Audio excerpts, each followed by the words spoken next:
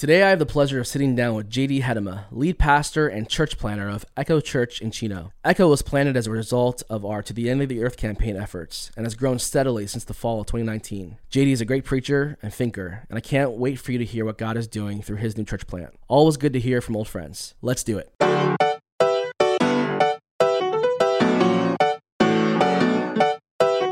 Welcome to Footnotes, a behind-the-scenes look at what we value and why it matters here at Foothill Church in Glendora, California.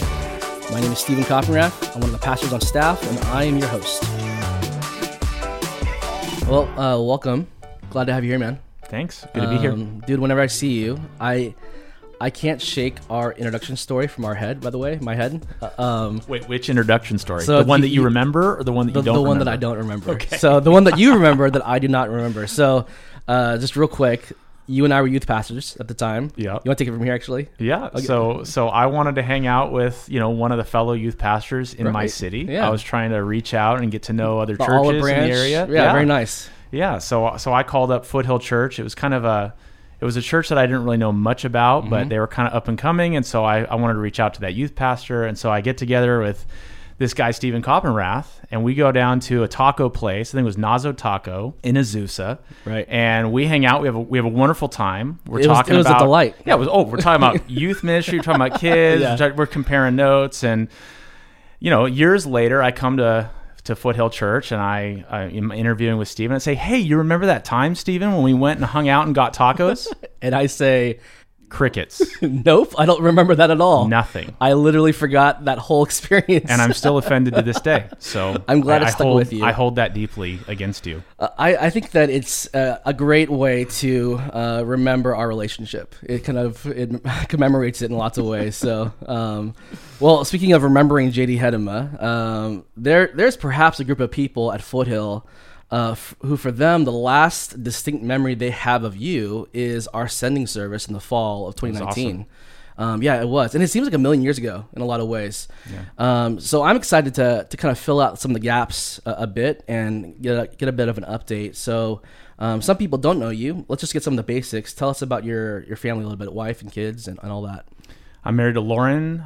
We've been married for 11 years. We have Audrey, who's 5, Owen, who's 3, Pierce, who's 1, and then we have a little girl on the way. Wow. So our kids will be spaced almost 2 years apart. Wow. So, yeah, that's we're awesome. heading towards 4. That's great. Yeah, 4 kids. As you know, I have 4 as well. They're a handful, but it's also, I feel like 4 actually it gets easier in some ways. So hopefully that's the case for you. Yeah. 3 has been enough as far as our energy level, and so the Lord's going to have to sustain us for 4. So who's your favorite kid? I can't say that. Okay. I just can't. You can't do it? Okay. You just tell me off the air. That's fine. Well, man, hey, one of the things that I've always appreciated about your story is just the diversity in your life experiences, your leadership experiences. You've really done a lot of different things. And just to sum it up a bit for those listening, JD was a youth pastor locally here in Glendora. That's back to the years where I do not remember that lunch. But followed by a few years serving as a police officer in Santa Barbara, and then off to seminary in Minneapolis. And then he joined us on staff at Foothill Church for about 3 years. Does that sound about right? I think it was more like 2 and a little bit. 2 and a little bit, okay. Yeah. And now he's the lead pastor. He's the planning pastor at Echo Church, and as of the fall, right? And so you think that you were like 50 years old with all those stories, with all those careers. It's pretty amazing. He's not, by the way. But here's kind of just a question to kick us off. What's unique in this season for you? Like, what is God doing in your life? How's God growing you and your leadership in this stage of your career and your life? Well, I think we're in a unique phase, obviously, in our world, yeah. And we'll maybe talk about that as we go on. But we obviously have things going on in our world around us that are making things unique as far as from church planting for sure perspective. Yeah. There's things in our family that are unique. Lauren being pregnant with our 4th has been definitely a unique season. My wife's pregnancies are just very difficult. There's just her body goes through extra nausea, I think, than most women get, and then just extra pains and difficulties there. And then there was the shock of the 4th kid. That alone was like, where are we going to have? Right. Where are the reserves of our energy to be able to actually do this well or reasonably well? Right. And then there's the fact that my wife and I joke that a church plant is like having twins. So we feel like we've got the church plant, and we're still on our first year of that. We've got the fourth kid. Lauren's pregnancy stuff has been a challenge, and then honestly, our nation and our world, and all of those things have kind of left me with a sense of inadequacy, to be honest with you, and then also just a sense of, Lord, come quickly. Yeah, because as we're talking right now, Stephen, and I'm looking out the window. There is like this ash cloud over our heads, and it is snowing ash on us as we speak. Yeah. I mean, so if that doesn't sort of evoke these thoughts of, Lord, what is going on in our world? Yeah. I don't know what does. And so I think it's causing me to really kind of be pulled loose from some of the ways in which I've settled here, and this is my home here, and reminded me that this isn't where we're supposed to settle, and we have a job to do here. Lord, sustain us while we're here. But I look at Scripture and I see where the saints are crying, Maranatha, Lord, come quickly. And I'm like, okay, I think I get it. I think I'm starting to get that. Yeah, that's well said. And I think that sense of being not kind of settled can be so disorienting, and it's so amazing that as Christians we have the hope to take us to another place, as far as realizing that, because so much of the world is left with that ash cloud of just like, what now, or how do I kind of move on from here? And that's so good to hear, just even personally from you, and how the Lord is working in your life. And one thing I'll say is that I think more and more people are looking at the world around them, and it's causing them to really think. Yeah. And I'm having conversations now with people that I've made almost no inroads with the gospel to. They just don't even want to have the conversation. And now all of a sudden they're asking me. So we're seeing that happen. We're seeing people in the world go, what is going on? And all of a sudden they're fearful.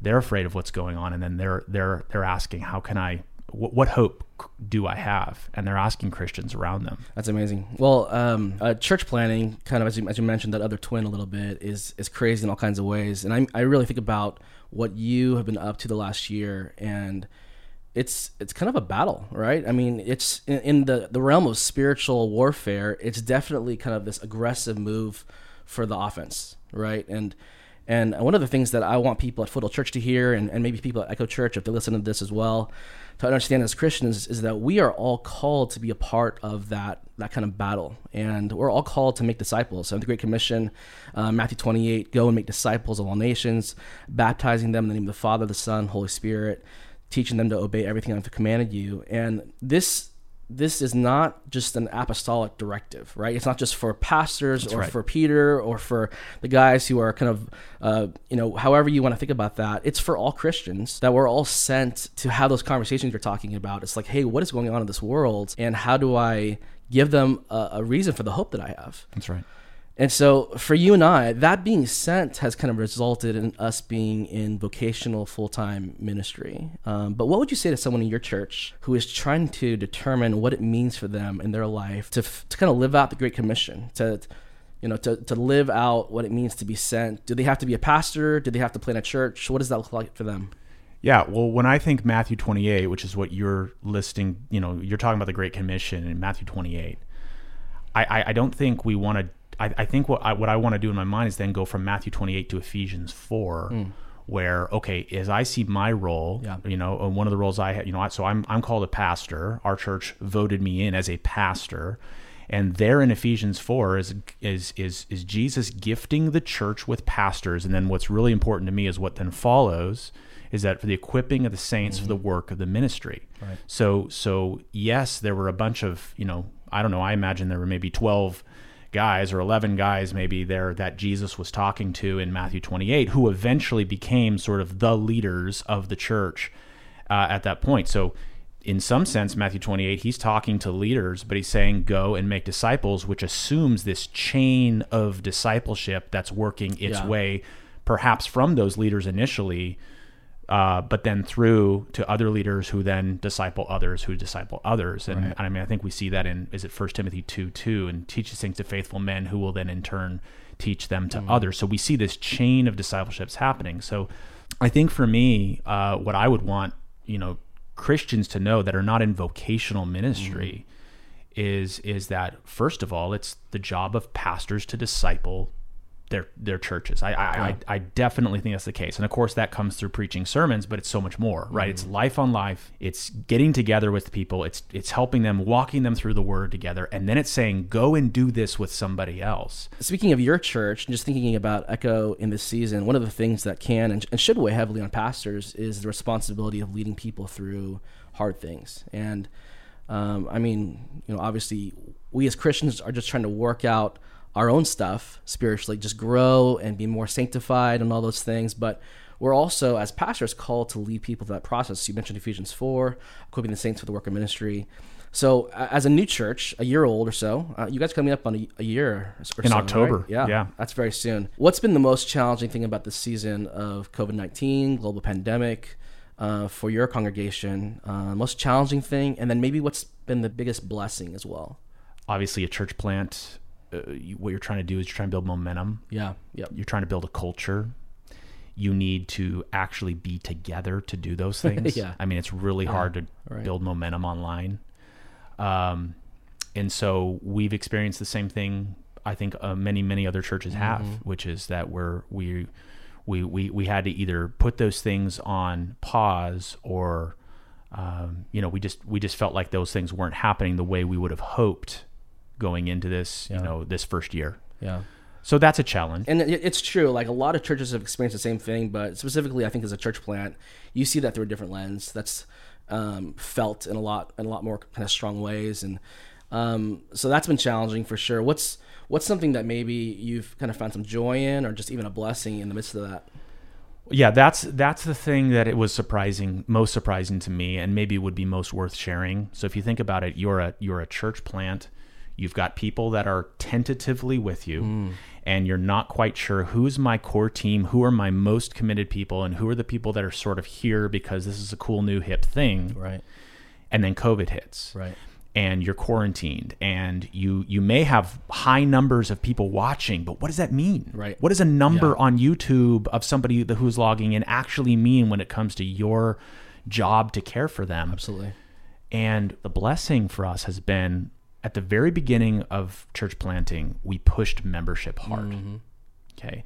And we worked out our documentation, and we got things in line so that basically to join Echo Church is to make a deep commitment. Right. And we called people to that. And it's actually, at times, it's even cost us. So calling people to that has cost us because other people got, I don't know, I'm not quite on board with all of this. And they ended up going to different churches. And at the time that was painful, but the payoff for it has been now emerging, at least I think we're emerging, on the other side of this quarantine. Right. Having grown 12 members throughout, we went from 40 to 52 throughout this this quarantine. So we're currently sitting at 52 members, and we were able to grow through the quarantine. And I just asked myself, well, why is that? And it's a complete grace of God that happened. But here's what's been nice for me. I know who our people are. And I know who has made a commitment, and they know who their church is. So there's not been this thing where a bunch of people have gone, well, I'm just going to go and head over to another church somewhere else. There's been a sense of ownership from our people. There's been a sense of me knowing, okay, these are the people we're responsible to care for through this time. And then, we get to talk about giving too. Giving continued to maintain throughout that period. Right. And I've consistently gone back to our members, just gone, you guys are such a huge blessing, because we did not see that dip in giving. We did not see that dip in people that were with us throughout this whole thing. And I think part of it has to do with just calling people to a high commitment to the church at the very beginning. So we deepened the core team as much as we possibly could, and that's what we're seeing now emerging out the other side. That's amazing, man. I mean, that's healthy for so many reasons. I mean, you listed a bunch of them to start with, but just knowing who your people are, the security of relationships, even just laterally with people. I'm just like, who are my friends? Who's a part of my tribe in the season? But that's so good to hear that decision early on has really just produced fruit in so many ways. It has. Just thinking about even folks who are maybe considering planting down the road. And I know that, like you said, the world is unknown in many ways. It's kind of, you're not sure what plans are moving forward. But for folks who are maybe feeling called to vocational ministry, how would you encourage maybe a church planner who maybe sees themselves as doing what you've done in the last year, maybe them doing that in the next few years? What would you encourage them towards? I talk to a lot of guys that are wanting to move this direction, and there seems to be a commonality that I see in a lot of them, and that's that they all feel that seminary has got to be that first step. And I actually try to dissuade people from that. I think that, and not to dissuade them from seminary, period, just that not be the first thing that comes up in somebody's head when they think. Because seminary will give you the degree, and you're usually in debt, and you come out of there, and it's like, but really, what I think a lot of people are experiencing when they say gotta go to seminary is they see the preaching aspect. Right. They see that's the most visible aspect of anybody, whether it's a pastor who's been a lead pastor of a church for a long time or a church planter. They see, it's the preaching. That's why I got to go get the training for the preaching. Right. And I don't deny that at all. But I think that what has been so clear to me in this past year is that a pastor is more than a preacher. A pastor is, what does the word even mean in the Bible? The pastor is a shepherd. He's shepherding a group of people. Right. And if you love the preaching, that's great. That's a form of shepherding. But if you aren't shepherding, if you're not in love with the shepherding process of the, and what do I mean by that? I mean that the discipleship process of taking, a group of leaders through and helping them to grow so that you're multiplying yourself and you're not the only person doing the work of the ministry. Going back to Ephesians 4, right. If you don't love the counseling aspect of, you're going to have herding sheep coming to your church plant.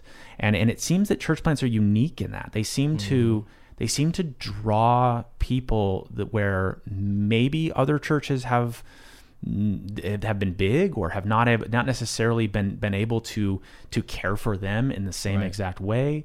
And so church plants tend to get a certain number of those people. And it isn't okay for a pastor of a church plant to say, well, I just want to be about this preaching thing, and I don't really want to actually shepherd the people that are here. That's good. Yeah. And so what I tell somebody who's really interested in this is I say, look, first of all, you've got to be an elder in order to be a pastor. Eldering and pastoring are the same thing.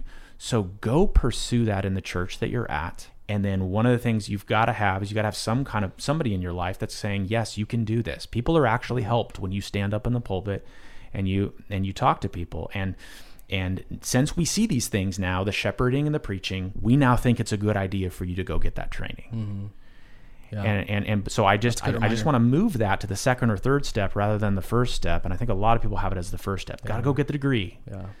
But hold off, because I think you need somebody to kind of sign off on you before you go get into $80,000, $100,000 in debt. That's really wise, and that's good advice for those considering ministry. And what I so appreciate, even JD, just about our relationship as a church and just personally, is the proximity of having a guy like you who's done it on the kind of the front lines of ministry, and having the ability to reach out and kind of even point people to you as a resource. So Foothill Church, if you want to know more about how to support church planners like JD, go to foothill.church/send. You can pray, you can give using our virtual wall. And if you are looking for a Bible-centered, gospel-preaching church in Chino, please consider checking out Echo Church. They meet on Sundays at 9 a.m.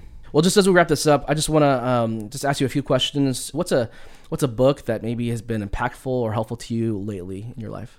I'm going to answer a little differently than I normally would. I've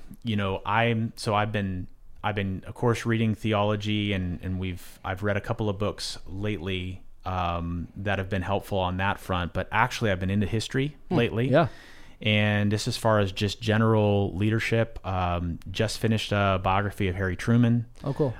Really amazing president of our nation. Not sure if he was a believer, not sure exactly to what extent he had faith in Christ. Sure.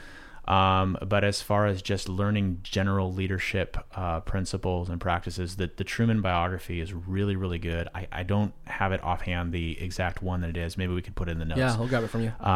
But really enjoyed just kind of the man that he was, and leading the nation through a time that I think helps for thinking about things now and where we currently are. Yeah.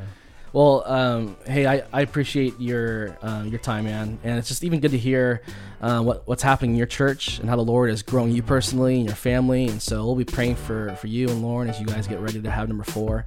But just really appreciate your time today. Yeah, thank you. Good to be here. All right, well, we're out of time, but thanks for joining us for our podcast Footnotes. Be sure to subscribe, and we'd also appreciate you sharing this resource with others, and even leaving us a favorable review if you feel so inclined. So until next time, Foothill, peace be with you.